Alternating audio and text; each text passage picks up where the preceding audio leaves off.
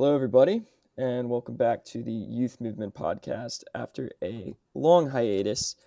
Uh, I went on vacation. Jeff was available to podcast, but it's kind of difficult to do that when you don't have your usual setup. So we're back with you now, a couple weeks removed from the last time we recorded, and a lot has happened since then. Last time we were talking about, there's going to be game two of the Predators series tonight, or game one, I think. It was right before game one.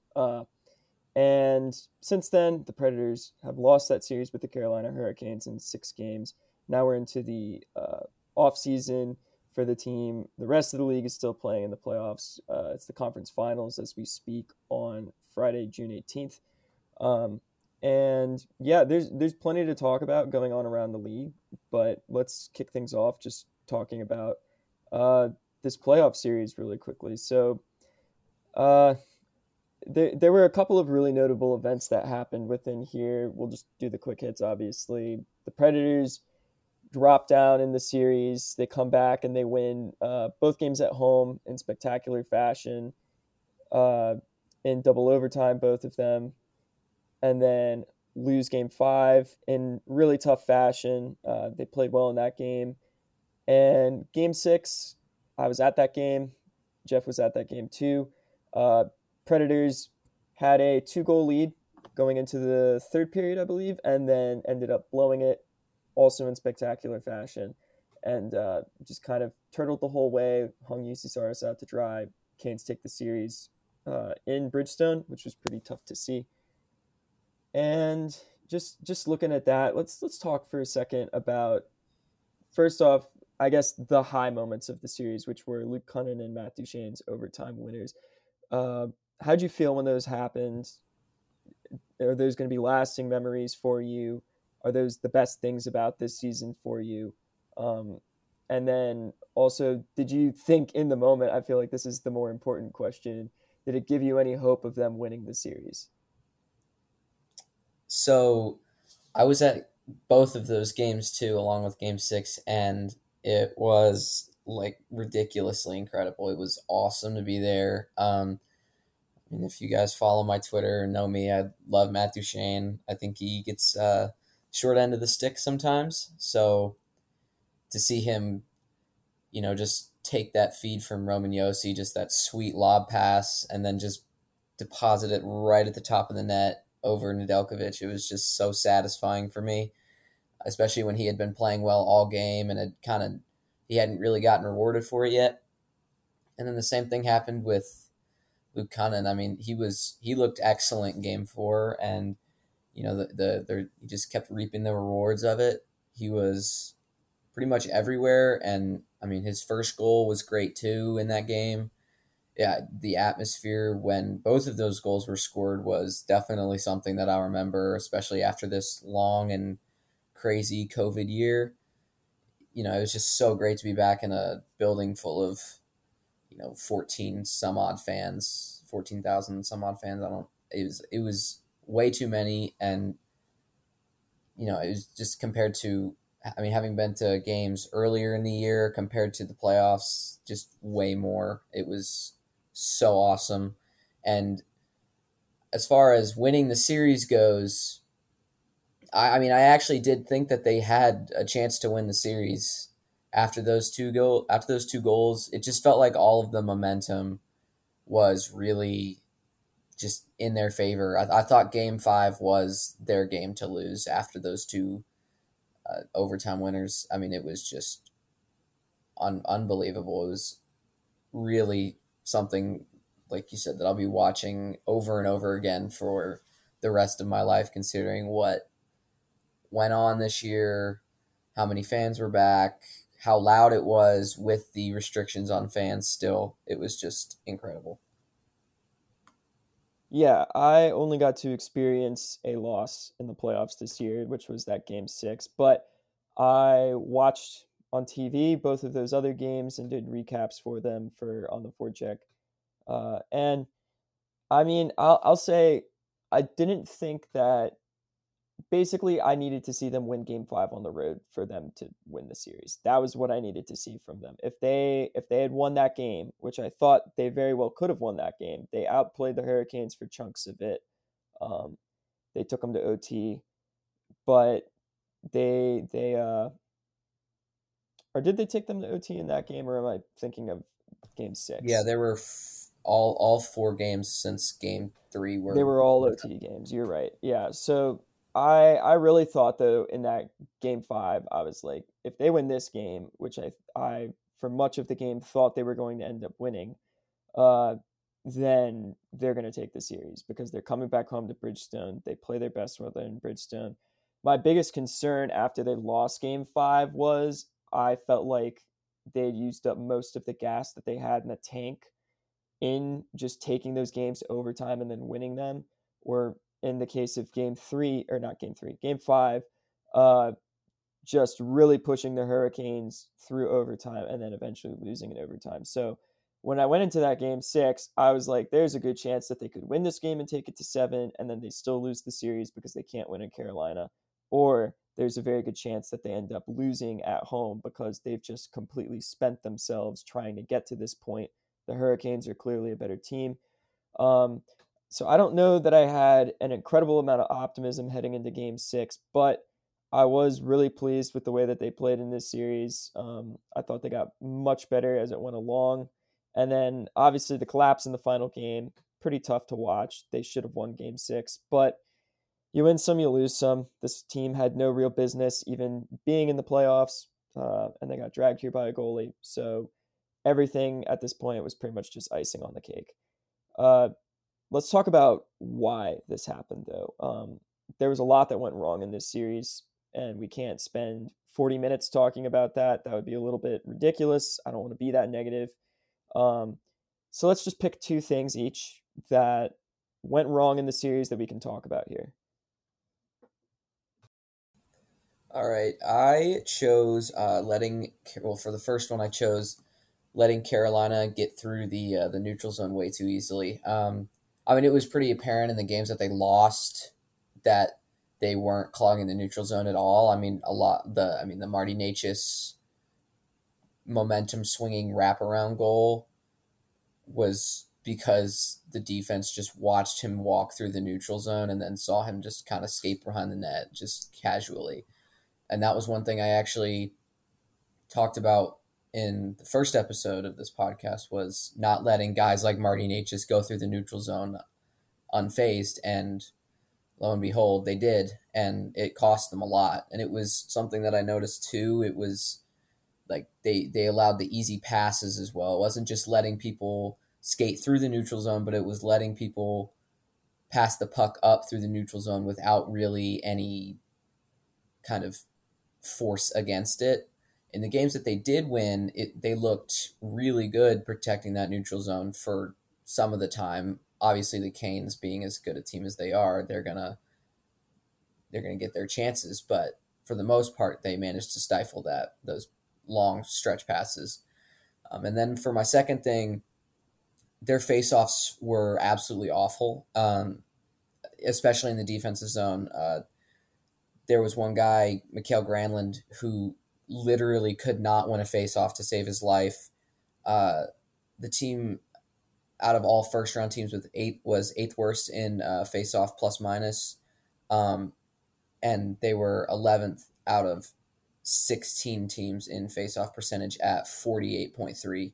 And one thing I noticed was the bottom 5 teams, including the Preds, were all eliminated from the playoffs. So, I mean, correlation doesn't always equal causation, but faceoffs are definitely important. And it was something that I noticed throughout the series, was these big defensive draws after they iced the puck, just because they were too overwhelmed by the Canes forecheck. They lost. And I mean, that was literally, I remember specifically calling Dougie Hamilton's goal to tie the game in game 6. I said the Preds are going to ice the puck here, and then they're going to lose a defensive faceoff, and then the Canes are going to score. And it happened. And it was so predictable because it had been happening the entire series. And naturally everyone I was sitting with got angry at me, but yeah, I mean, it was just at that point, it was so predictable, and it was something that if you really watched, they were clearly struggling with, and it was killing them because they couldn't gain any momentum through that. Yeah, those are good picks. The face-off thing in particular, I normally am a person where I'm like, face-offs for the most part aren't that important. But the rate at which they were losing key ones in the defensive zone really crushed them, and led to the whole basically, hey, let's just chuck the puck down the ice thing. And Carolina would get sustained offensive zone time out of that. So that was pretty tough to watch.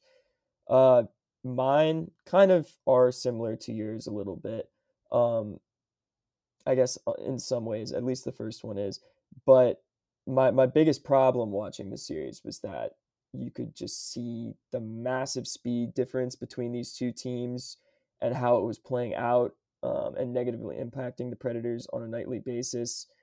The thing that really frustrated me even more than the defensive breakdowns, because we knew Harper and Goodbranson are, they have feet like concrete.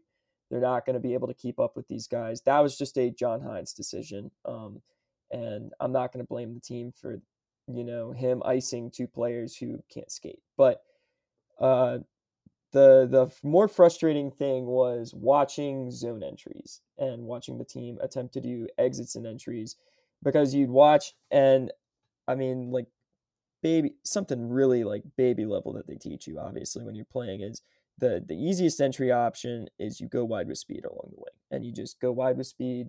The defender is trying to push you wide, and take the angle there and force you out so that you don't have a easy shot or path to the net. And the Predators just lacked the speed to challenge the Hurricanes that way. So there goes your easiest option to enter the zone.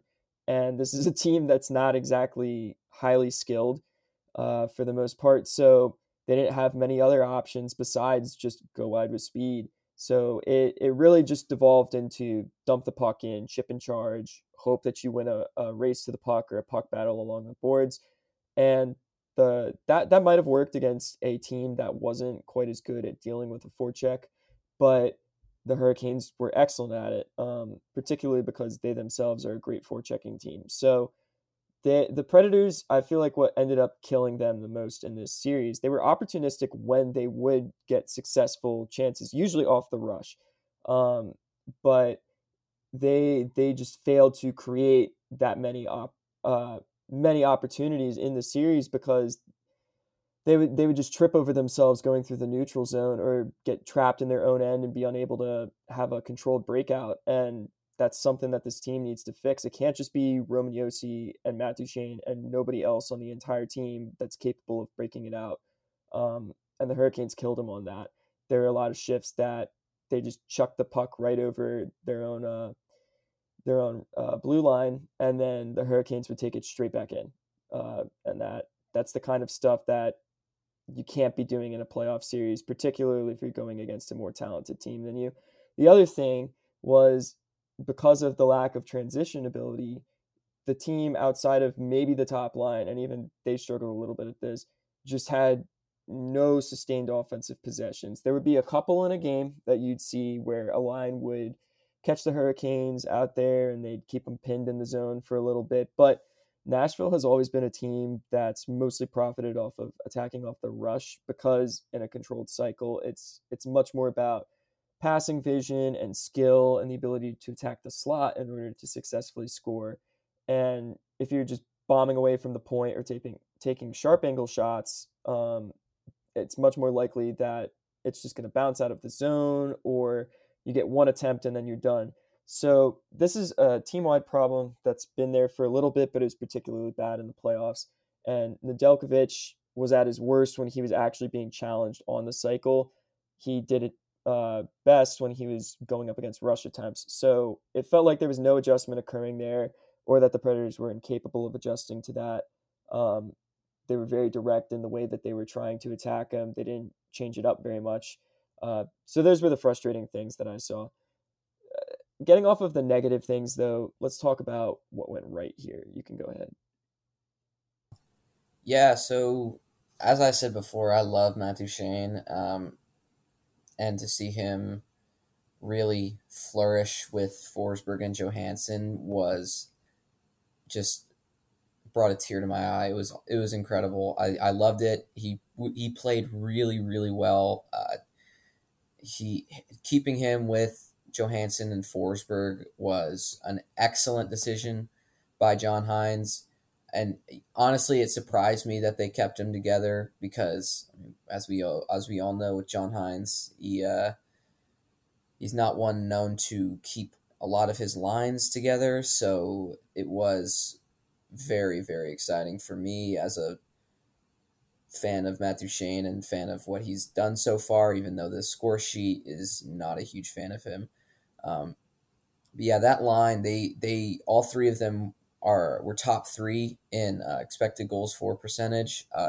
Johansson led with 60.78%, and then it was Forsberg at 57.44, and then Duchene at 55.77. So all three of them were fairly above the average in terms of creating high danger chances and not allowing very many.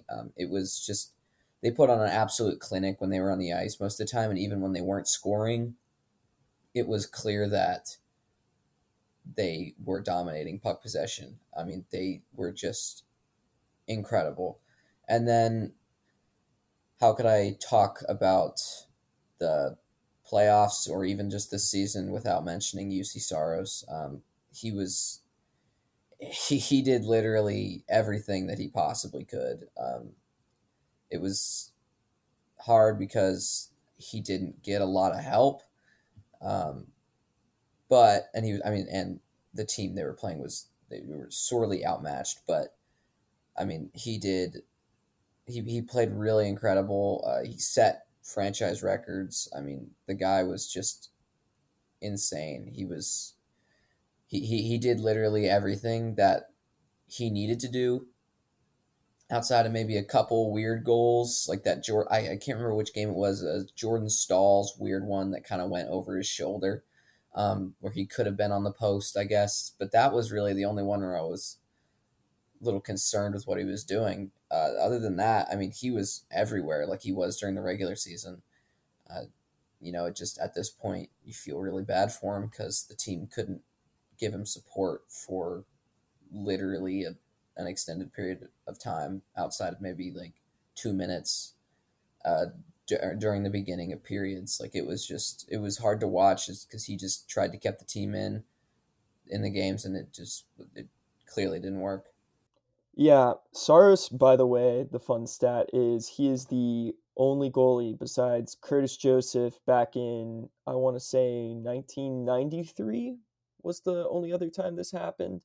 It might have been a different year than that, but him and Curtis Joseph are the only goalies to have back-to-back games with 50 saves or more in the postseason.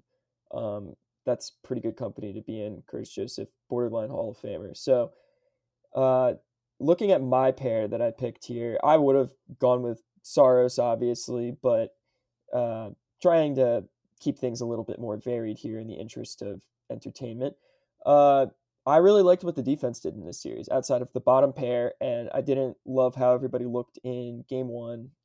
It looked like the D took a couple of games to get their legs under them, but I really liked what I saw out of Ekholm. I liked what I saw of Ellis in particular, who led the team in points in the postseason and just was a force after like game one, pretty much. Which was pretty funny because everybody after game one was saying Ryan Ellis is too small to play playoff hockey, and he's actually bad. Uh, and then the guy who I was maybe the most impressed with was Alexander Carrier. I really loved what I saw from him. He's proven me very wrong. And Eric too of On the Forecheck, who's our big prospects guy. I've watched a decent amount of Carrier over the past like year and a half or so in Milwaukee. And I always saw a guy where he just looked like another quadruple A player, kind of in the realm of I don't want to say nah, that's not fair to him, but he always looked like a guy where he would be a very good AHL player, but I didn't know if that would really translate to anything besides being a bottom pair pretty decent bottom pairing defenseman in the NHL, which isn't a bad thing. You need those guys, but he looked like a legitimate top four defenseman in this series. He had one bad game. And then outside of that, he was probably the second best defenseman on the team for the postseason. Uh, Played big minutes, played well in them, made good decisions, just was calm with the puck on his stick. I really liked what I saw from him.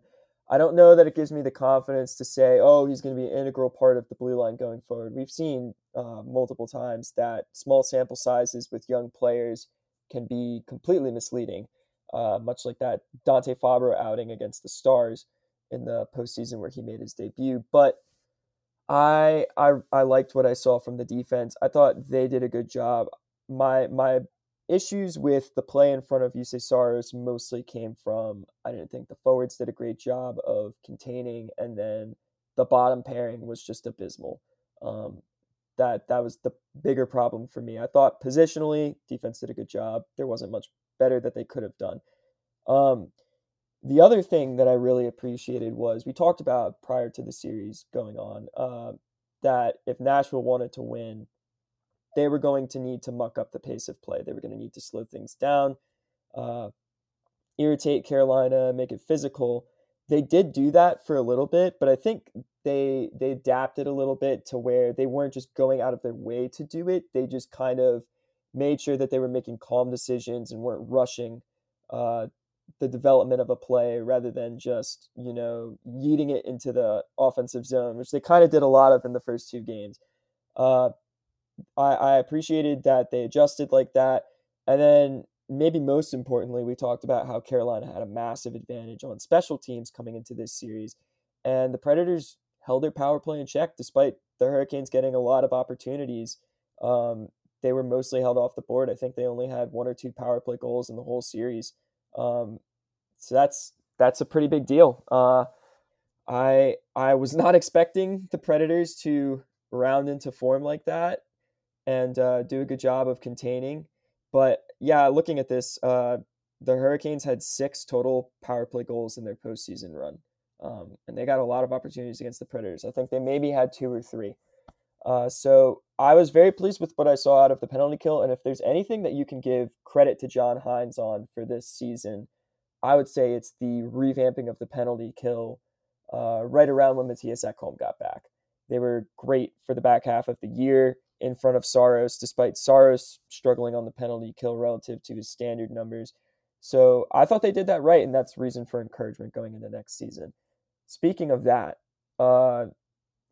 did this series outcome or how the Predators played within it really change your opinion of them at all, both this current team that we have and then the look for them going forward? I know coming into this series, both of us were very vehemently, this team needs to rebuild. They're putting it off, and it was a mistake to put it off. Do you feel any differently now? I do not. I can't. I can't. I still think a rebuild should happen as soon. I mean, as soon as possible. The team is. I've written about it, but the team is missing a lot of things. And I mean, anybody that's half paying attention can tell that they don't have an elite scorer. And Philip Forsberg, I don't know where he's been. He was there at a point this year, but then he got hurt. So I don't know. Is it time to start worrying about him? It's a good question to be asking right now. And obviously, if our guys can't score, then there's a problem with coaching. And I also wrote about this, that the coaching since the Predators have been an organization, like since their inaugural year, it's been all defensive coaches. I mean, you think of Barry Trotz and the Islanders with what he's doing now. I mean, he's a primarily defensive coach. And then you have Peter Laviolette, and he's a primarily defensive coach. And then you have John Hynes, who also has a system that does stifle the offense and promotes good defensive play. It's just been kind of a constant thing where they don't have a coach that really forces strong offensive play, and that might be to the fault of the general manager because the way he's built this team is around defense and goaltending. And as of right now, doesn't look like that's, I mean, especially with the state of the NHL today, that does not look to be a recipe for success. Obviously, you want to have strong defense and goaltending. Who doesn't? But at the same time, emphasizing it a little too much can be detrimental to your results. I mean, the highest scorer for the team this year was Roman Josi with 33 points. I mean, he's not even a forward, and it's been like that for years now. I mean, it's just been super constant, and you know, there's got to be some changes. And I mean, we saw changes, even just smaller ones, happen this year. I mean, they injected youth into the lineup, and it was like a revelation. I mean, they came in and they were hungry. It felt like the guys that were on the roster were just getting complacent. I mean, I'm not in the locker room. I don't play on the team, so I can't tell. But seeing as their performances were not good until the hungry guys came up, you can kind of infer that that is the mindset, or was the mindset at least. But yeah, I mean, I think that just moving the old guys out and bringing in younger guys, even if it's not a player like Philip Tomasino yet, I just think that would be really beneficial to the future of the Predators, because you get guys that are coming in that are gaining more experience, but you also have that set track that you're down. I mean, right now it just feels like the Predators are kind of hovering in the middle and they don't really know which direction they're going. It just feels like we're going to try and make the playoffs, and if we don't, then it's whatever. But if we do, then it's also whatever. You know, it's just been kind of a middle of the road type deal. But yeah, I mean, I think this offseason is really crucial to not bring in guys like Brad Richardson on useless contracts. It just kind of feels like a perpetual state of signing UFAs to take up roster spots, and I don't think that's how it should work. Okay, so Eamon rant alert here. I'm going to go on a little bit of a spiel because this is something that I have a lot of feelings about and thoughts on. My biggest problem with the outcome of this series is that people are looking at it and going, well, the Predators were competitive with one of the best teams in hockey, so maybe they're better than we thought they were. Maybe John Hynes is a better coach than we thought he was because he got this team here and he had them playing well enough to take it to 6. And I feel like all of that is just, I don't want to say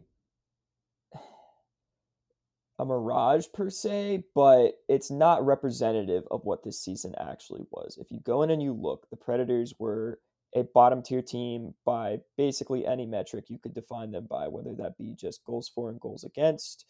If you're just looking at pure goal scoring as a determinant of whether or not a team is good, the Predators were not that great by that. If you're looking at advanced metrics, they were a middle of the pack or worse team for the most part, particularly offensively. They were an okay defensive team. The one area that they really were great in was goaltending, and that was only over the back half of the season where their record drastically improved.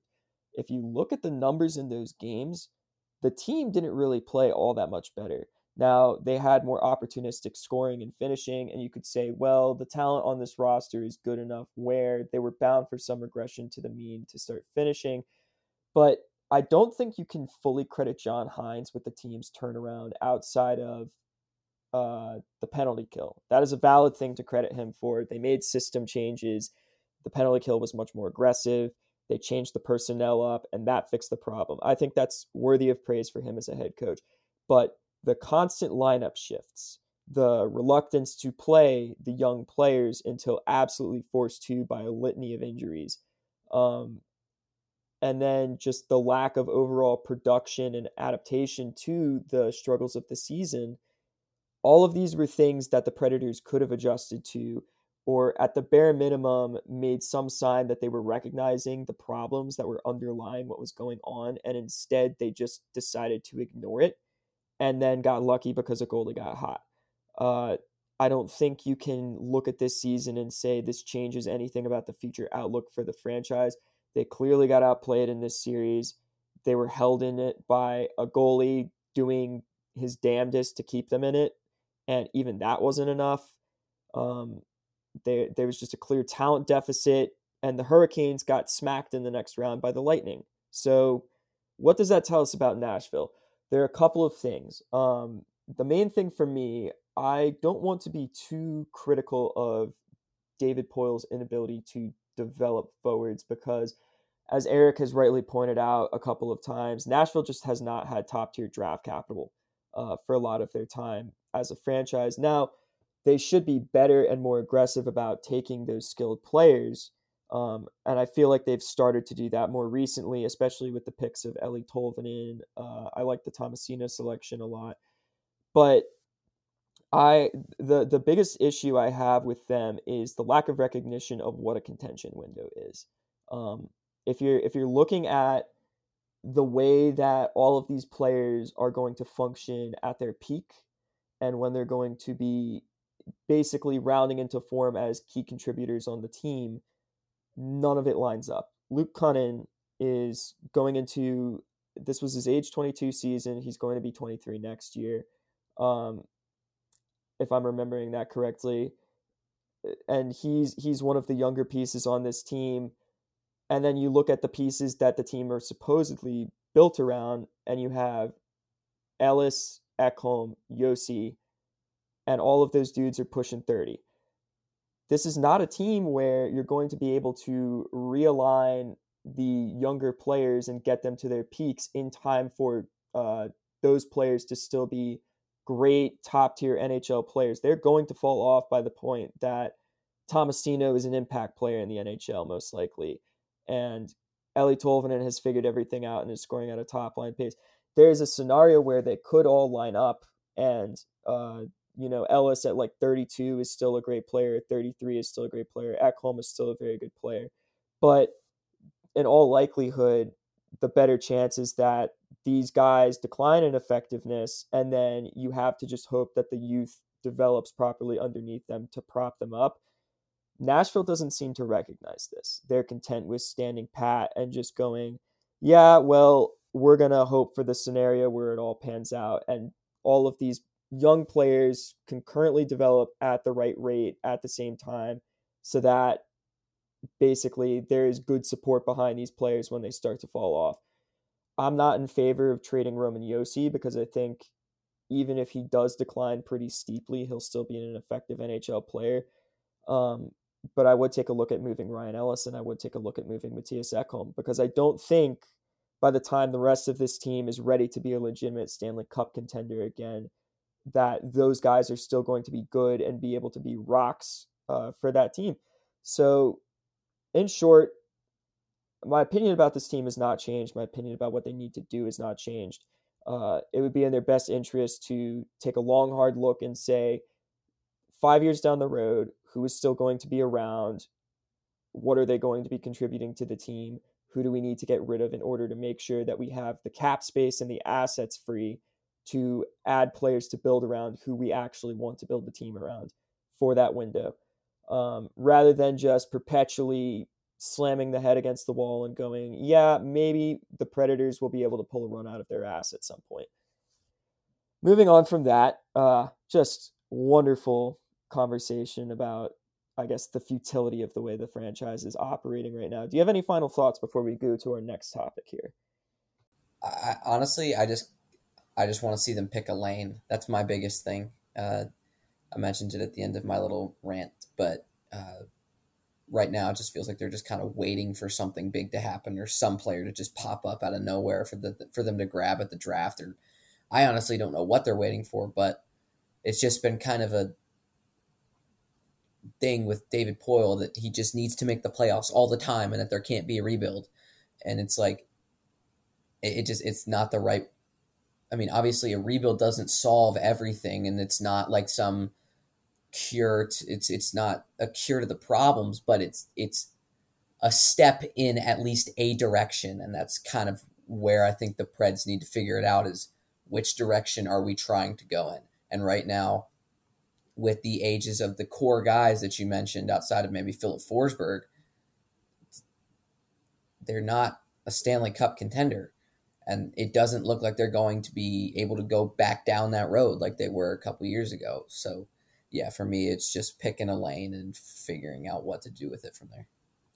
Yeah, I mean, if you look at the ages of the players who are potentially going to be impact players, like Tomasino, I don't think it's right for us to assume. I think he's a very good player right now, and he could have been in the NHL this year, but I don't think it's fair for us to assume that he could come in his rookie year and be a 60 or 70 point player.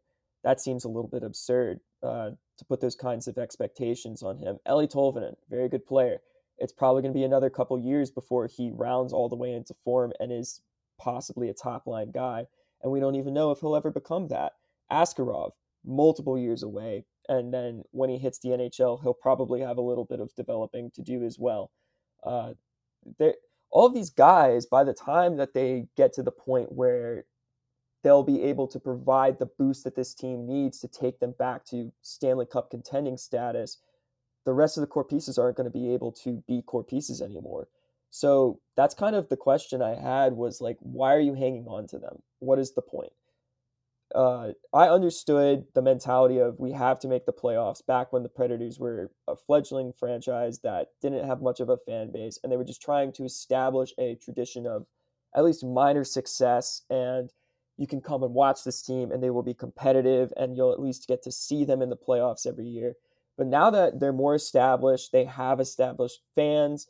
Um, they're not going to be, I guess, playing in an empty arena, even if the team is bad, because people are engaged. I don't want to make a blanket statement because football will always reign supreme in Tennessee, but I would say that the Predators have the more dedicated, diehard fan base between them and the Titans. This is the pro team. And they don't need to worry quite as much anymore about how are we getting fans into the building? How are we getting to sell tickets? You can afford now to say, we're going to suck for 3 years. We're going to go take a crack at getting one of Lambert, Savoie, or Wright, or maybe Connor Bedard, or Matvey Mishkov, uh, any of those guys who could be potential franchise-changing talents. And then go do that rather than just saying, well, if we do that, then maybe the fans will lose interest in the team. It's exactly what the Rangers had to do basically, because they were in the same position of we're in a market where success is expected. It's a little bit different, obviously, but they put out the letter. They said, we're going to suck. We're going to suck for a couple years, and then we're going to build a true Stanley Cup contender because we've been sitting in limbo for too long.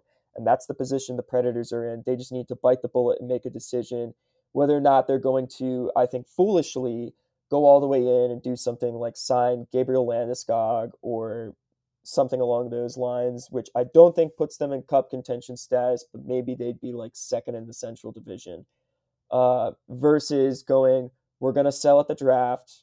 We're going to lose some pieces in the expansion draft and sell off a couple of assets to make that happen so that we have more cap space opened up. We're going to stink for a couple years, and then we're going to ramp it back up again and go back to the playoffs and have a team that's got a legitimate shot at winning a Stanley Cup.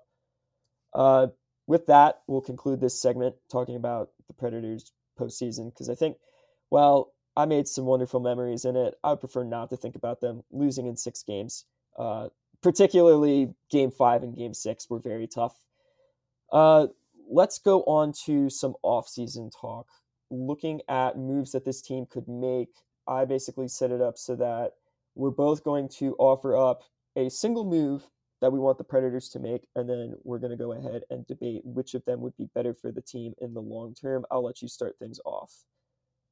All right, so for me, I don't think the Preds should really do much. I think as much as I would love some great content for my writing, I would for in terms of like the direction for this franchise, I don't think pursuing a lot of people would be the best option.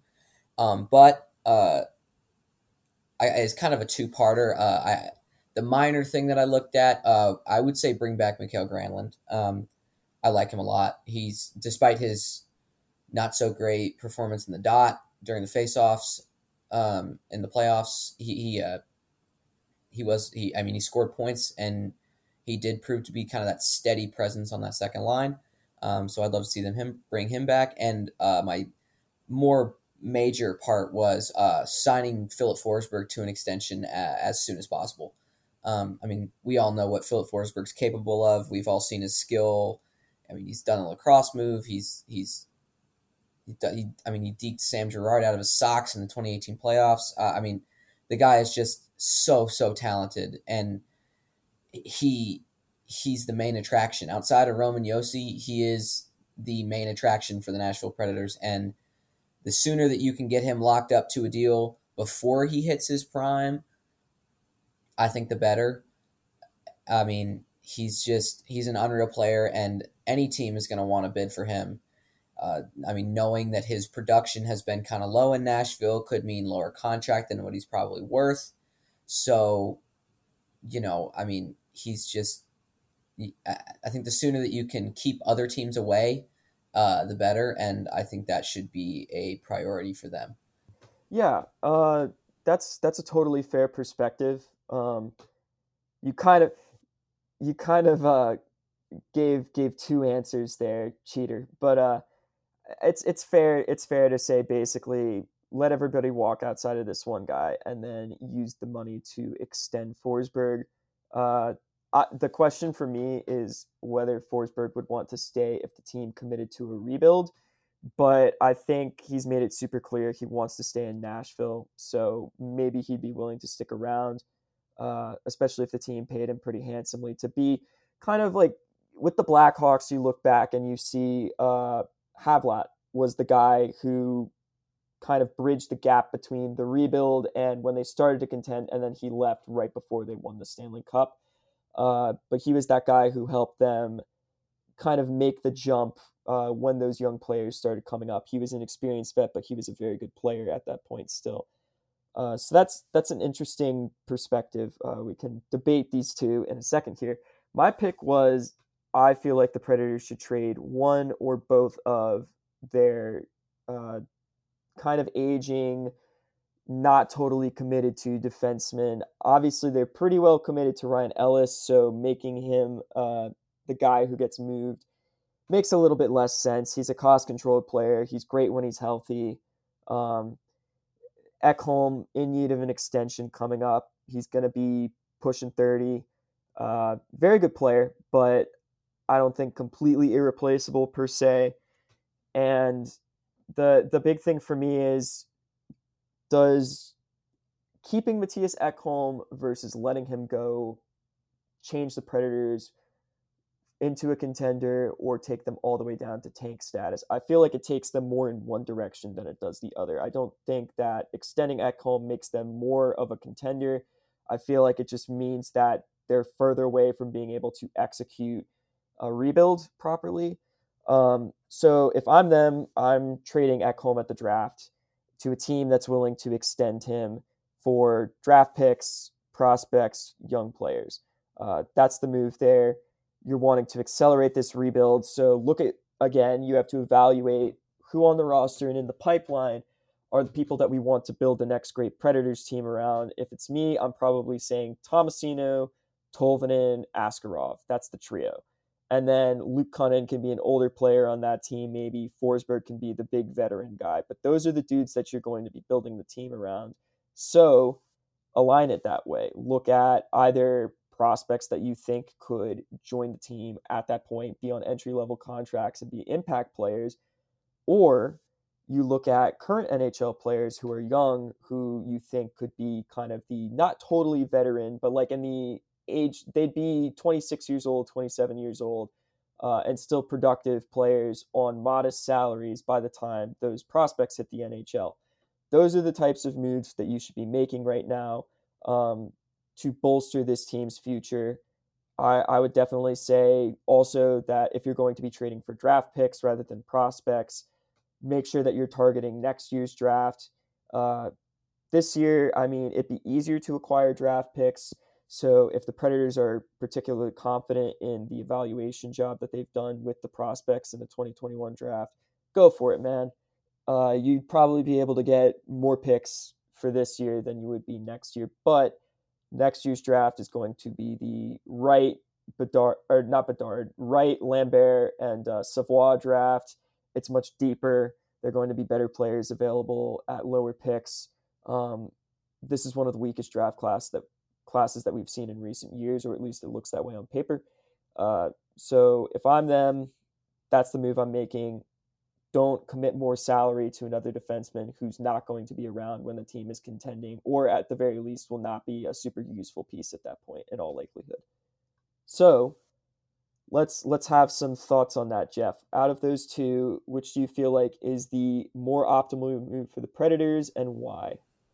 Honestly, I mean, I'm a little bit biased, but I don't entirely disagree with what you're saying. I think I just feel like trading Ekholm at this point, I don't know. I think just because I don't know what his next contract could look like. I do 100% agree that we need to get more, prospects, draft picks, whatever you can get out of the package. And if Mattias Ekholm and Ryan Ellis are the way to do that, then, so be it. But I'm not sure if I would trade them as soon as the draft. I don't know. I'm just kind of in that middle road because I don't know. I don't want them to pursue anybody like big, which we'll talk about later. But I don't know. I feel like at this point, does giving up Ekholm and Ellis, or even just one of those two, send a different message than what David Poyle or whoever's running the show might want to be sent, I mean, I thought I'd say I'd probably send Ellis first instead of Ekholm. Just going to throw that out there. That's fair. I, Yeah. I think Ryan Ellis is a good defenseman, and I think he can be useful, but over the last 3 seasons, he has had some trouble with decision making. He's small. People have noticed that. I mean, I'm not going to harp on guys for being small. It's stupid. And I mean, Braden Point's showing everyone right now why. I mean, small players can thrive. But he has been known to be outmuscled on plays. I mean, that the play with Jamie Benn where he got pushed probably 30 feet, not that much, but a lot of a very far distance from the puck just because of a body check. And then the Stars scored. It was in the playoffs. It was just, I mean, that's what people are harping on him for that, and I don't really blame him. I think he's a very good defenseman that could prove to be very worthy of a top pairing spot on another good team.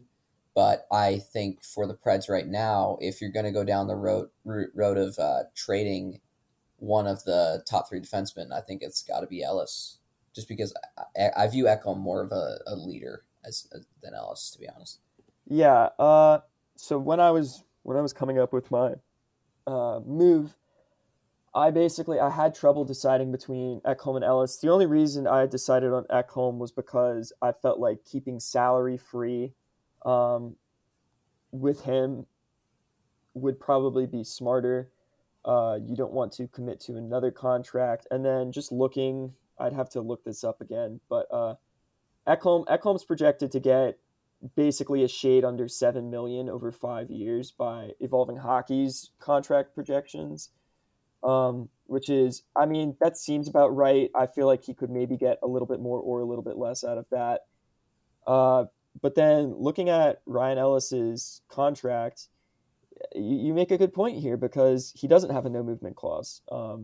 Now, you could question basically talking about sending the wrong message. If you trade Ellis took a huge discount to stay with the Predators. He could have gotten paid a lot more somewhere else. And you could make the argument that if you trade Ellis, well, that sends the wrong message because you just shipped out a guy who took a hometown discount to stay with the team.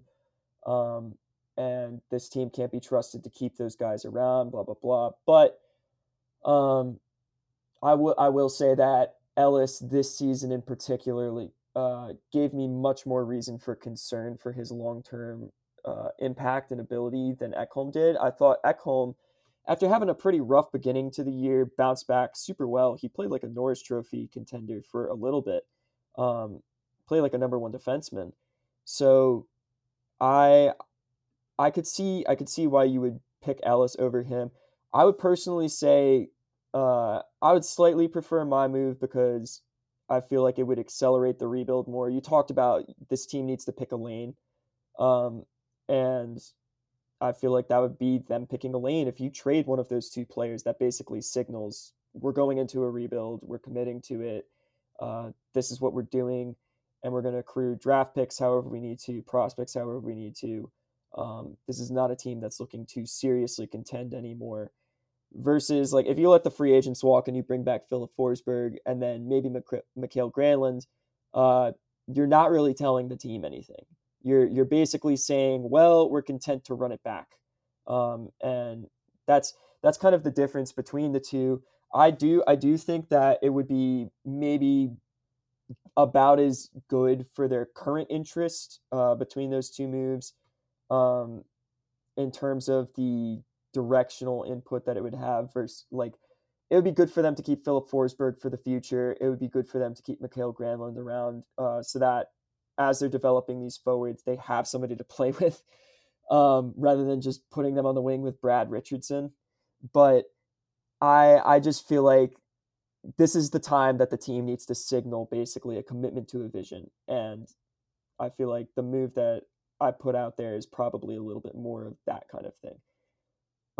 Speaking of big moves, though, let's talk about the biggest name in the NHL offseason at the moment right now, Jack Eichel, the Ginger Ninja, the redheaded terror, Mr. USA, even though he's not really that because Austin Matthews is the best American player in the world. But besides the point, Jack Eichel is getting moved this summer. It's happening.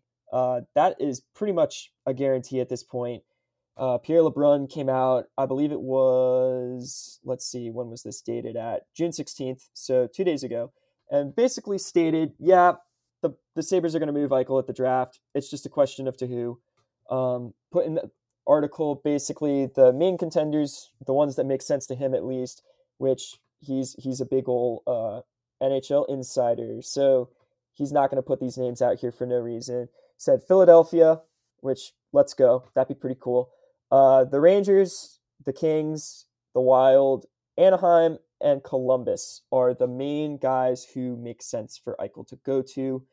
And again, he's saying that Eichel's going to get moved at the draft, most likely, if not a little bit earlier than that.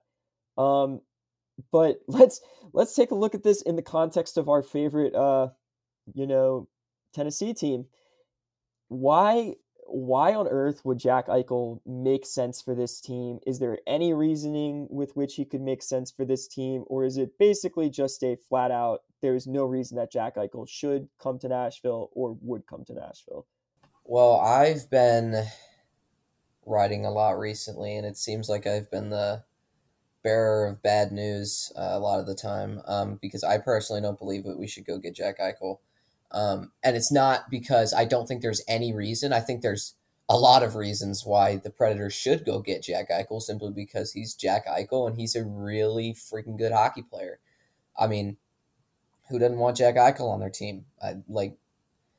He's a fantastic player and he's been stuck in an awful situation for his entire career, and I don't blame him for wanting out. But I don't think that Jack Eichel. I don't think the solution for Jack Eichel is Nashville. For one, as I stated it earlier, Heinz's system is offense stifling. So when the guy, I think Jack Eichel is clearly better than Ryan Johansson and Matt Duchene and all them, obviously. But if he's not scoring at the pace that he probably should be scoring at, then there's going to be some concerns from the fans that, you brought in a $10 million player and he's not scoring. It's the same thing that happened when they signed Johansson and Duchene to $8 million and they didn't do anything. They just are underperforming for what they're paid. And the fact that you'd have to trade for Jack Eichel, the Sabres asking price is way, way too high for what the Preds need to be focused on right now. Um, if they want to lower it a little bit and it gets to that point where they're just desperate to get rid of a guy that doesn't want to be there, then maybe you could look more into giving up a couple prospects and a high pick.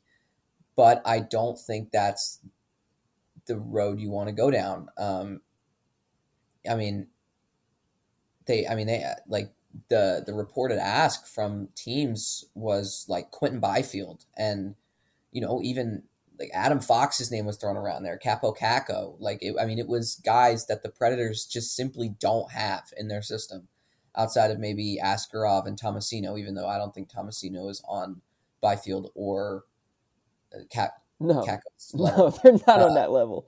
yeah. So as much as I love the guy, it would just take that much more to get to just like pry Eichel from Buffalo's hands, because after the Taylor Hall debacle, they're not giving up. I mean, that deal it's not happening without them quote unquote robbing the Predators. I mean, you're getting Jack Eichel, but at what cost at this point? It's hard for me where the Preds are right now to see Jack Eichel, as good as he is. I mean, he's a superstar. It's just hard for me to see that being the right road to go down. And at this point, I mean, sometimes the best move is not making a move at all.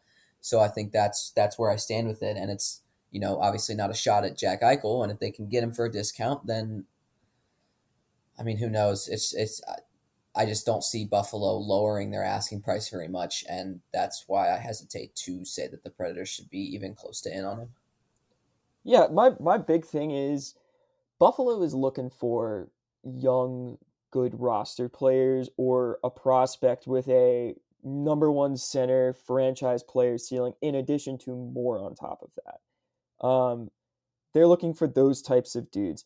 So we'll get to it in a second. We both came up with like potential packages that the Predators could propose. But basically, mine, looking at what I wrote, and I kind of did this on purpose, I don't think the Predators would be willing to give up what it took. Even if they were willing to throw out Tomasino, Askarov, Dante Fabro, a bunch of first round picks, whatever Buffalo is asking for, I don't think that they would be the number one contender.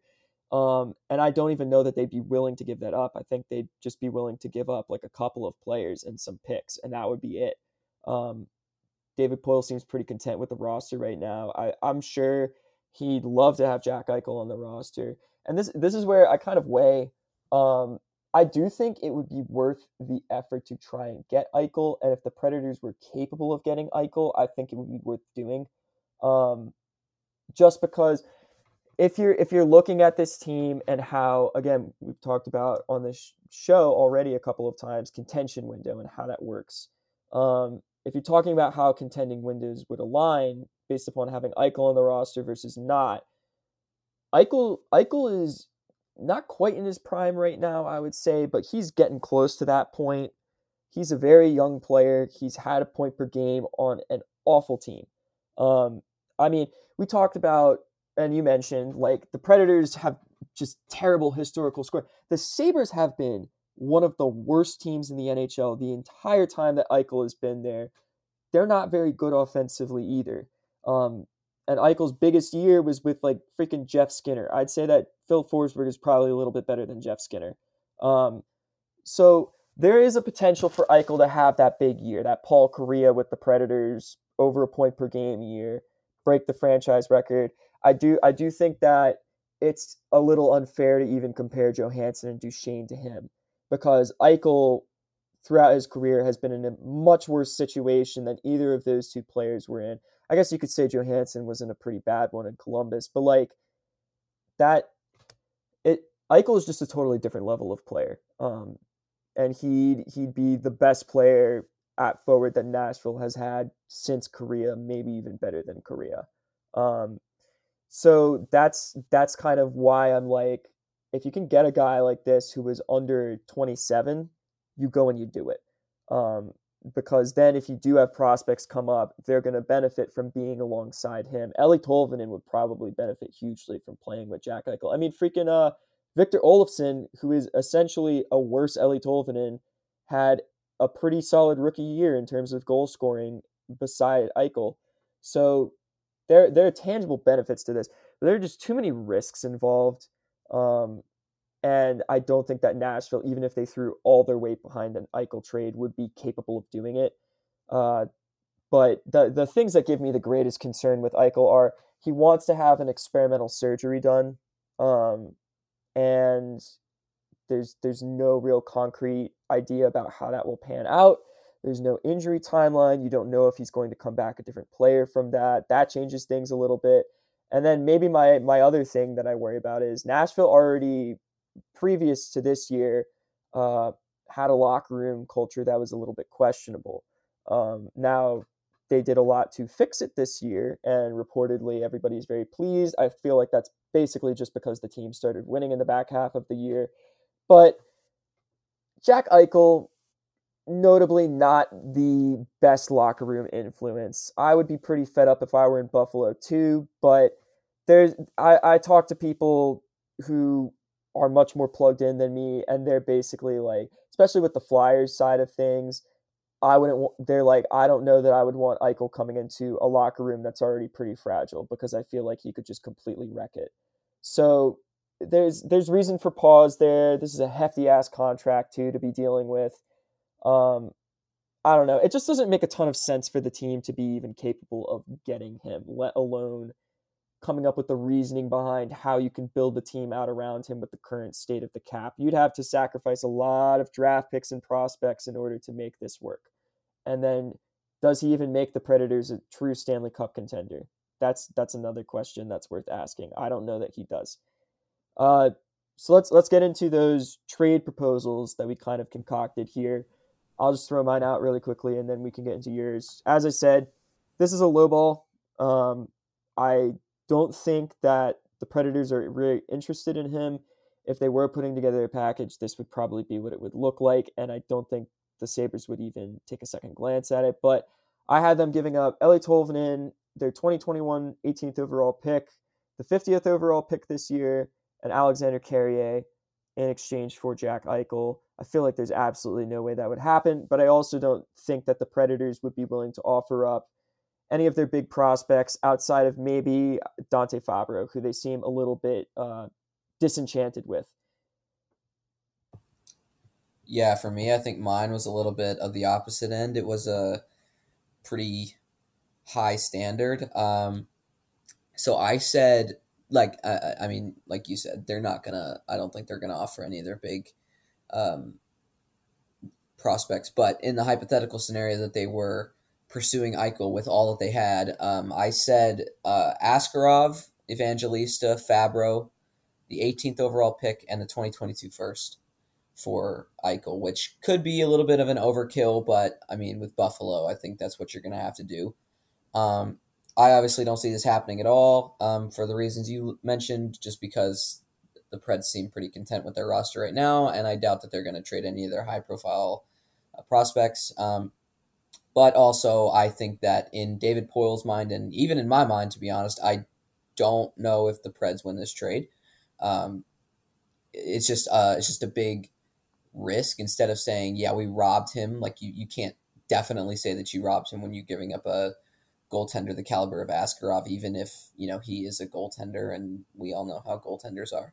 But yeah, I think this is, I think what I put is a little bit of an oversell. But I mean, that might be what you need for the teams that are pursuing Eichel heavily. Yeah, like I don't think you're overselling it at all. If anything, you could make this an even more enticing package by subbing out Evangelista for one of Tomasino or Tolvanen. I think the main thing here is it's very much based upon what does Buffalo think of Askarov, and do they think Ukko-Pekka Luukkonen, which, by the way, Hall of Fame name right there. Absolutely. Love it. I love it. Always go get him in my NHL franchise, because I just love hearing the announcer say his name. But it's entirely dependent upon what they think of Askarov as a prospect. Do they think he's a game-changing, franchise-altering talent? And then what do they think of Ukko-Pekka Luukkonen? Um, and based upon the fact that they took Jack Quinn 8th overall in that draft, ahead of 3 picks ahead of Askarov, I get the feeling that they probably aren't super high on him, or at the very least, they don't think that he's a legitimate franchise-altering talent.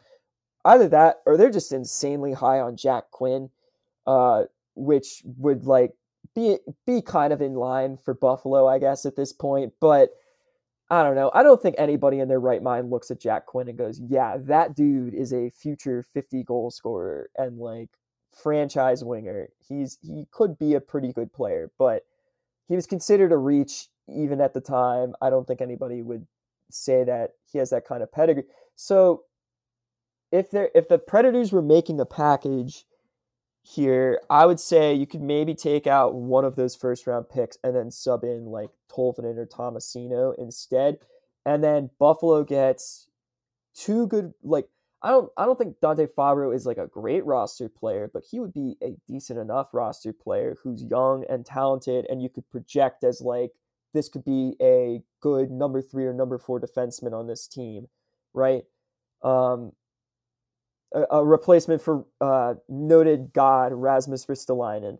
So there's that there, and then let's say you throw Eli Tolvanen into the mix. This is a dude who is already a power play weapon, has gone for stretches where he scored like a first liner, um, and he has some work to do at 5v5. He has some questions about his skating, and whether or not he'll ever be a true top line forward, but the promise is there. You can see the frame that you could build out from if you're Buffalo, particularly if you feel like Dylan Cousins is the guy of the future to build the team around.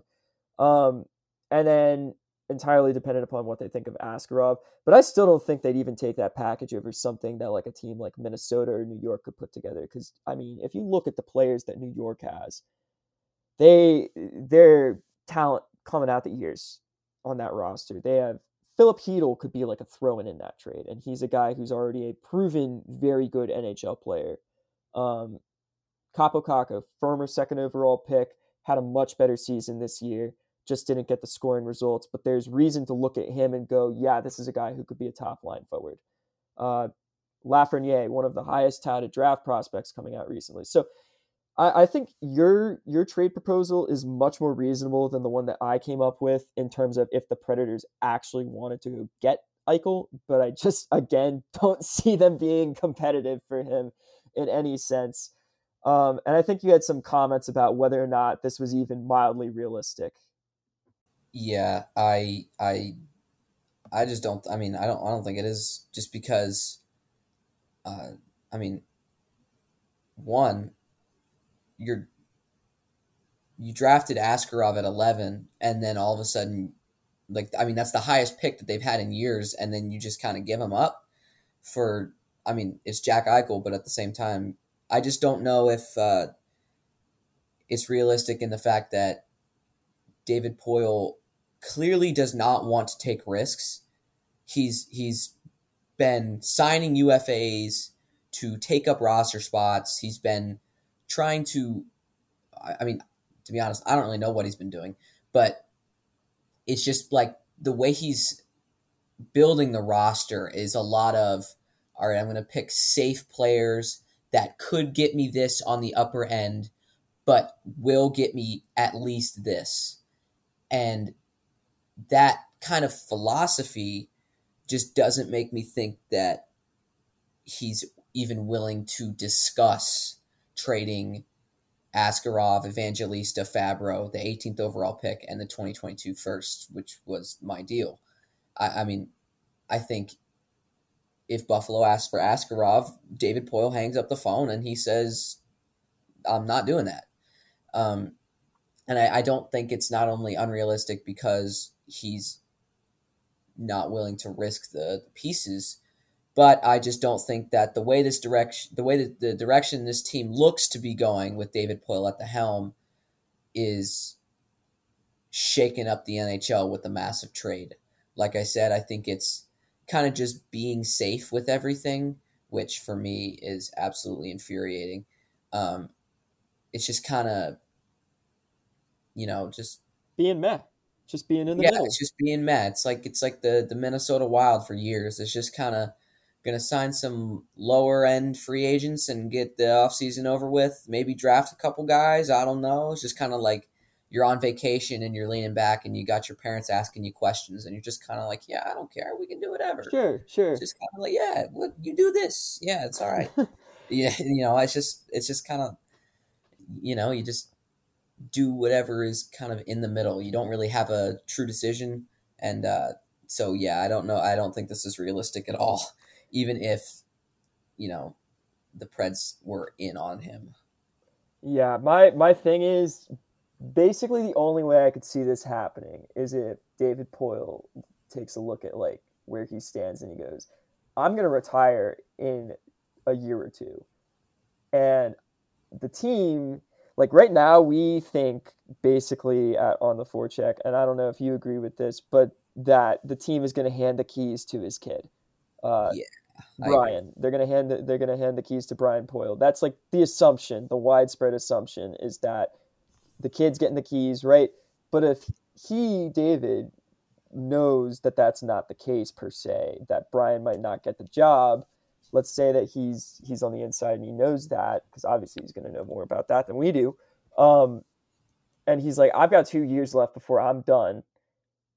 Screw it. I'm going to go for a cup. Why not? So he says, damn the consequences. I'm not going to be around much longer and throws everything at Buffalo to go get Jack Eichel because he thinks that if I go get this piece and a couple of players bounce back in the form and we sign Yusei Saros, this is a team that can contend at the bare minimum for winning the division, and at best, if the goalie gets hot and they play better for a Stanley Cup. Um, that's the only line of reasoning that I could see justifying going to get Jack Eichel, and it's a very flimsy one at that. And pretty much just a hypothetical situation that I concocted. We have no concrete proof of any of that. But and even then, that's up to Buffalo being willing to trade Eichel for whatever the Predators are offering them if they like the players or not. So in the mood of talking about crazy offseason stuff, I wrote an article yesterday. Yeah, well, I wrote it a little while ago, but it came out yesterday for Broad Street Hockey about why the Flyers should look to offer sheet Elias Pettersson. Now, I would have just yammered on about, oh, the Predators should take a look at doing this, but I felt like it would be more interesting to talk about some of the other restricted free agents who we know that offer sheets don't happen because GMs are cowards, and they're afraid of pissing each other off. That's like the biggest reason why it doesn't happen. Um, but I don't know. This just got me thinking about what could the Predators do with offer sheets this offseason if they did have the balls to do one, uh, to both benefit themselves and crush other people, crush other franchises. Um, I took it in that direction at least. I think you looked at it straightforward as they should add this player. But we both came up with one guy where if you had to have the Predators offer sheet somebody, who would it be? So Jeff, you want to start off with your pick here? Yeah, so you're right. I did kind of take it straightforward, especially considering the team that the player is on right now won't be in the division next year. They won't even be in the conference. So I didn't really view it as like crushing the other GM into cap hell. But you know what? Hey, that's fun anyway. But yeah, so for me, I chose Patrick Laine. I mean, Columbus is awful. Nobody wants to play there. Seth Jones, he's reportedly probably going to be out sooner rather than later. I mean, Columbus, they clearly Kekalainen, he gathered picks at the trade deadline this year. I mean, he got a first for Nick Foligno. I don't know how he managed to pull that off, but he did. Um, they're clearly edging in that rebuild direction as they should be, in my opinion. And some salary cap relief. along with the picks could be some help. I mean, we all know what Patrick Laine is capable of. He's a ridiculous goal scorer. I mean, he has 271 points in 351 games, and 150 of them are goals, which is ridiculous. To have that many goals in 351 games might seem like not a lot, but it is when you look at, I mean, where he's been, and he's just been unbelievable. He scored 40 goals. Yeah, I mean, he's a 40 goal scorer. Like, I don't know what else you need to hear. He's just, and he's shown flashes of being able to do things on himself, like on his own. Like, you know, he scored that incredible goal this year with Columbus, where he just kind of went coast to coast and just roofed it. Like, it was an incredible goal. He deked through like 4 guys or something crazy like that.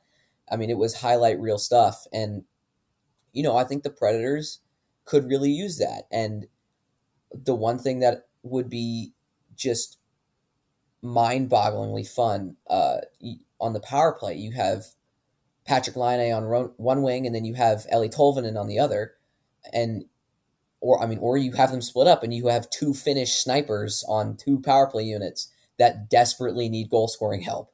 So, I mean, barring either one of these guys get picked in the expansion draft, which I don't think they will be, but that's a different conversation. I mean, if you put him on a wing with Matt Duchene, like, what does that get you? I mean, you'll probably see a spike in Matt Duchene's point scoring, but I mean, a guy that can really bring transition and possession, controlled entries, and all the stuff that Patrick Laine needs for guys to set him up. Matt Duchene brings that. I mean, it just kind of feels like it would be a good fit, even though I don't know what the state of with the cap, that it would be the right choice. And obviously GMs are cowards, like you mentioned, so it's not going to happen. But I just think that would be an extremely fun option for the Preds, and it could get people on that mode where we're going in a young direction, and it might just be a retool. Maybe not a full rebuild, but I mean, you could start by offer sheeting Patrick Laine and say, we're going to get rid of these older guys, bring in guys like Tomasino and Ferraz and all that, and just, you know, make these guys the foundation of what we want this team to be. Yeah, so that just got my brain like churning quite a bit, because I just thought about the ramifications and possibilities of this. So the first thing I always like to look at, even though offer sheets just don't happen, is the likelihood that you could even get the player if you did offer sheet them. So let's say you offer sheeted, not Eichel, Laine for the top end of the range that basically says Columbus gets a first, a second, and a third back. I think they take it. I think they take the compensation, because they're probably not going to extend him. He doesn't seem like the type of dude who would want to stay on a bad team in Ohio. Like, I'm sure he has a good relationship with Kekalainen, because they're both Finnish boys, and Kekalainen seems to have really good relationships with Finnish players. But I don't think that's reason enough for him to stick around. I think if he got brought to Nashville, he would have a chance to put up some big seasons and play in a market that would love him, because even if he doesn't really play defense, if he scores goals, nobody's going to care here. This is not a well-informed enough fan base where they're going to get super mad at him. This is not a critical media market either. Basically, if he just does flashy stuff, people will love him. And I could see them offer sheeting him for like a shade under $9 million for a 5-year contract, and him actually taking that deal, and then Columbus letting him walk, because I guess they might match if it were that, but if they look at it and they go, well, that's a $9 million player essentially for 5 years, who's probably going to become a malcontent because he's not happy to stay here, and he doesn't really fit what we're trying to do in terms of a rebuild, then they might just let him walk. And if you really like Patrick Laine, I'm not an enormous fan of Patrick Laine. I like two-way players a lot better than guys who just do one thing. But if you really liked him, you could offer sheet him for like 10 million, and basically that would put him in the range where you're just adding an additional first round pick on, and that would pretty much guarantee him coming to Nashville. So that's reasonably realistic if they wanted to do that. And then you're talking about the production that could be seen. If Nashville wanted to reload and be a legitimate cup contender, that's kind of a path for that to happen, because now you've hypothetically fixed your power play issues by adding line A, or at the bare minimum you've supplemented them, which is one of the biggest common problems this team has dealt with. Line A doesn't need to be too worried about fixing his defense, because this is a already above average defensive team with some help on the way, that has great goaltending. And then they play a defensive system, but John Hynes seems to be flexible enough to let guys rove. It just, there's a lot of smart stuff behind this on this, besides just the surface thing of you go and you get Patrick Laine, who'd be fun as hell. And I don't know, it's a very interesting thought. Mine, I basically did because I'm diabolical and I want to wreck people within the division. That was basically the whole thing with the Pettersson offer sheet thought, was the Canucks are on the verge of going into cap hell, and they have to sign both Quinn Hughes and Pettersson this offseason, and they're going to have to pay more guys coming up. They're in a really bad spot. So if somebody offer sheeted Pettersson for like almost $9 million, or let's say almost $11 million, they would not be able to keep him. Or if they did, they'd have to trade a bunch of assets in order to get rid of bad contracts, or lose a bunch of good players in the process. So looking at all of that as my mentality, I looked at the Dallas Stars, and particularly a 21-year-old defenseman by the name of Miro Heiskanen, who has been extremely productive in his young career, an excellent puck mover, one of the best skaters in the NHL. He's kind of like Roman Josi if he was a little bit more of a two-way player and less of an offensive guy. I can't even begin to imagine how fun a top pairing of Josi and Heiskanen would be, because the other team would just never touch the puck. They would just be skating circles around them. But basically what I proposed is Nashville offer sheet Heiskanen to a 5-year, basically $10.9 million value per year deal. It would cost them a pair of first-round picks, a second-round pick, and a third-round pick. So, best case scenario, this puts you in a position where now you have Mattias Ekholm's heir apparent, and you can afford to trade Ekholm to both offload a little bit of salary. You don't have to worry about extending him anymore, and then also you can get assets in the process. But then also, the opposite side of this is if Dallas chooses to match this, then they're screwed in the long term in their cap situation. I took a look at they're looking okay this year in terms of salary cap. They have around 17 million in projected space, but they have a lot of guys who are going to need to get pay raises soon. Denis Gurianov needs to get paid. John Klingberg is only making like 4 million right now. Radulov's making 6 million. He's going to get a raise. Jason Robertson's making like $800,000, and he produced at a second line, borderline first line level this year, and he's going to be due for a pay raise. There are all these dudes who are going to need money soon, and Dallas is not going to have a lot of money free. There's not going to be a ton coming off the books. So this is an opportunity where the best case scenario, you get a great player who is kind of maybe getting overpaid a little bit, but there's still a great piece that you could build a rebuild around or a reload around. They'll make your defense more effective, and he'll be a good player for all 5 years of that contract. You're signing him at 21 years old. The worst case is that you just completely destroyed a divisional rival's cap situation.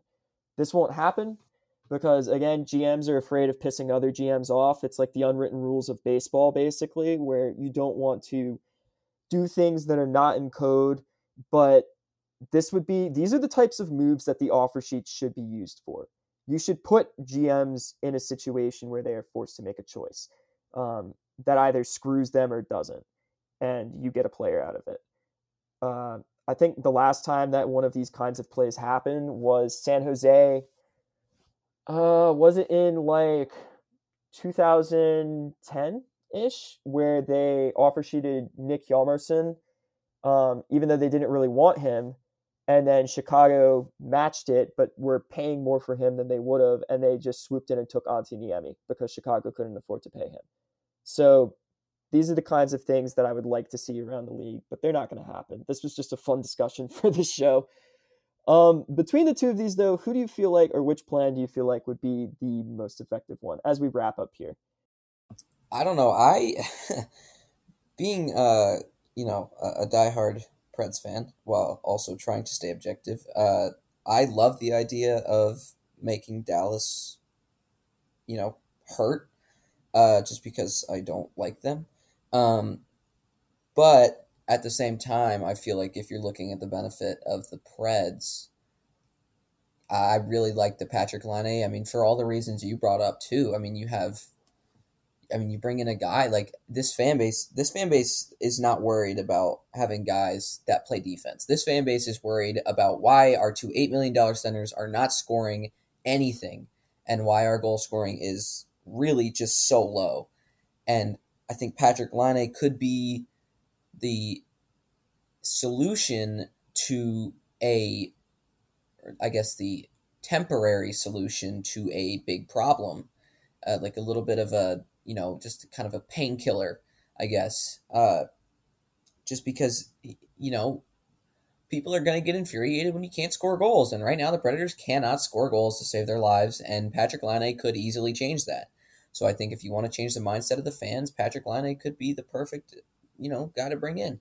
But at the same time, if you want to get a leg up on your division rival, yeah, why the hell not? Let's offer Miro Heiskanen. I mean, the dude is an unbelievable defenseman and put up some insane numbers in his rookie year. And, he's shown what he can do. I mean, he torched the Preds in the playoffs in 2019. He was so good.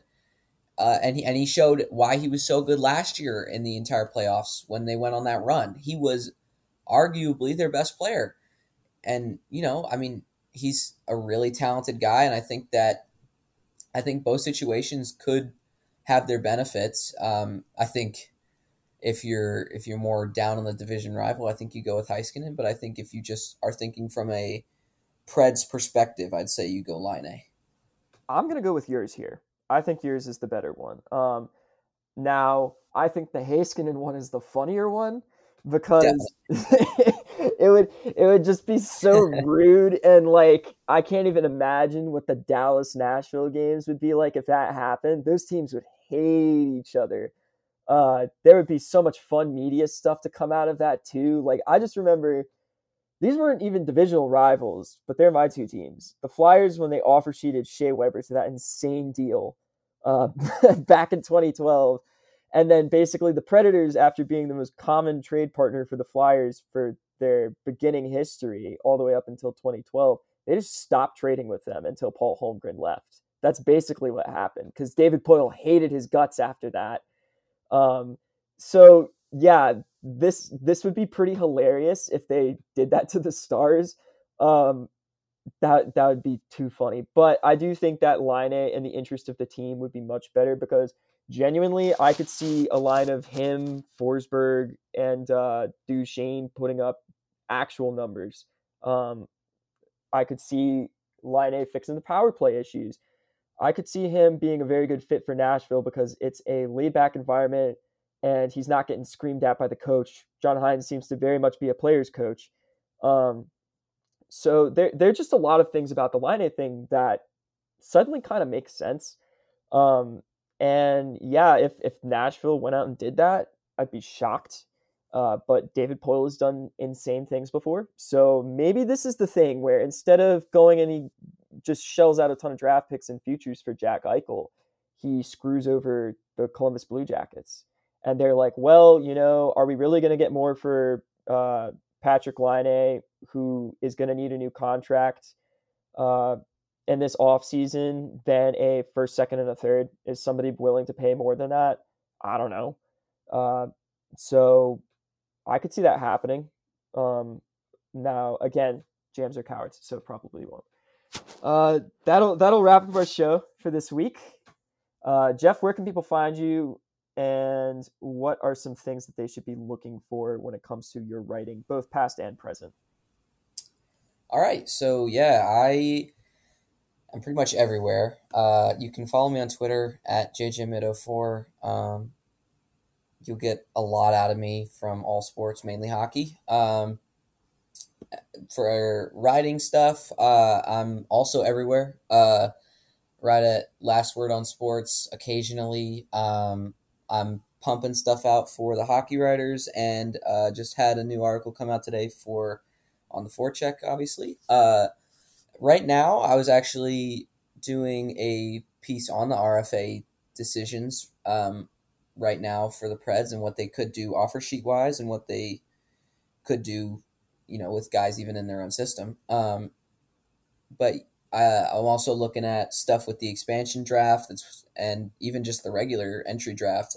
Just been kind of looking at all the approaches that the Preds can take this offseason and what they can be doing to pick the road that they need to go down and figure it all out. So yeah, you guys can find me on Twitter and read some of my stuff. All right. You can find me on Twitter at Jin and UC. Sounds like the Snoop Dogg album. Uh, last part of that, though, is spelled like UC Saros' first name. And my work, you can find me at broadstreethockey.com or on theforecheck.com or on this podcast network or Broad Street Hockey's podcast network. I do a little bit of everything. If you look at my Twitter bio, there's a link tree that pretty much takes you to all of the different stuff that I do. So you can go and read that. Recent things that I've put out, the aforementioned Elias Pettersson offer sheet article, which kind of just goes into how the Canucks are screwed. And if a team wanted to be devious, they could get one of the 20 best young players in the NHL. It's probably one of the 10 best young players in the NHL, if not 5. But yeah, just you could go read that. In terms of Preds content, I haven't really come out with a ton of stuff lately, I'll be honest. But I feel like that's just because there's not a ton to talk about with this team until we start getting a little bit closer to the draft, particularly once the Stanley Cup ends and we start talking more about expansion draft stuff with Seattle. But I have some stuff that's older. Particularly, I think it's funny to go back and read the team manifesto that I wrote back when the team was well below 500 with no end in sight for the losing. And then OTF is going to be coming out with player report cards soon. We've already started that process, I'm pretty sure. So be sure to look out for those. I'll be doing some of those. I'm currently only scheduled for 2, but I'll probably pick up a couple more. I think I'm scheduled for 5. Yeah. I got a lot on my plate. I just showed up late to the party because I lost the email, and then when I got there, everybody had already taken all the players. Which, like, a lot of them are bottom pair defensemen or like dudes who played 10 games that Sean is gonna do because he likes the depth guys. Which, to be fair, they usually tend to be some of the more interesting interviews and storylines. But yeah, so be on the lookout for that. And I'll probably come out with some off-season content pretty soon. I've just been very Flyers focused, mostly because that's an insanely rabid fan base, and they're always looking for things to argue about. So if I give them something worth arguing about, that's usually pretty good. And then, I forgot about this. I wrote something for Broad Street Hockey that's basically called Hunting in the Off-Season Flea Market. And aside from one player on there, Tanner Janot, the rest of them are all perfectly good options that the Predators should take a look at going after in the offseason if they just want to make incremental improvements or sign good value deals. I felt like a lot of the guys on there were reasonably smart players to go after. So that'll conclude our show for this week. Hopefully we'll come back next week, barring some unforeseen consequences. I'm pretty sure I will be on the road. I'm going to be up in the East Coast next week while we're likely to record, but that's fine because honestly, I can just bring my laptop and find a quiet place. And yeah, we'll see you next week. Jeff, do you have anything else before we go? He's nodding his head no. I got nothing, man. I think I'm good on all my Preds ranting for now. I liked your nod no, as if podcasting is a visual True. medium. True. The good listeners can definitely see you doing that. Well, that'll wrap it up for this week. Please leave a nice review on Apple Podcasts, or I think we're on Spotify now, maybe. Wherever you're listening to this podcast from, leave a nice review if you can. It's very appreciated. And if you don't want to leave a nice review, at least leave some helpful feedback. That is also always appreciated. That'll be it. Have a great week, everybody. Go Preds.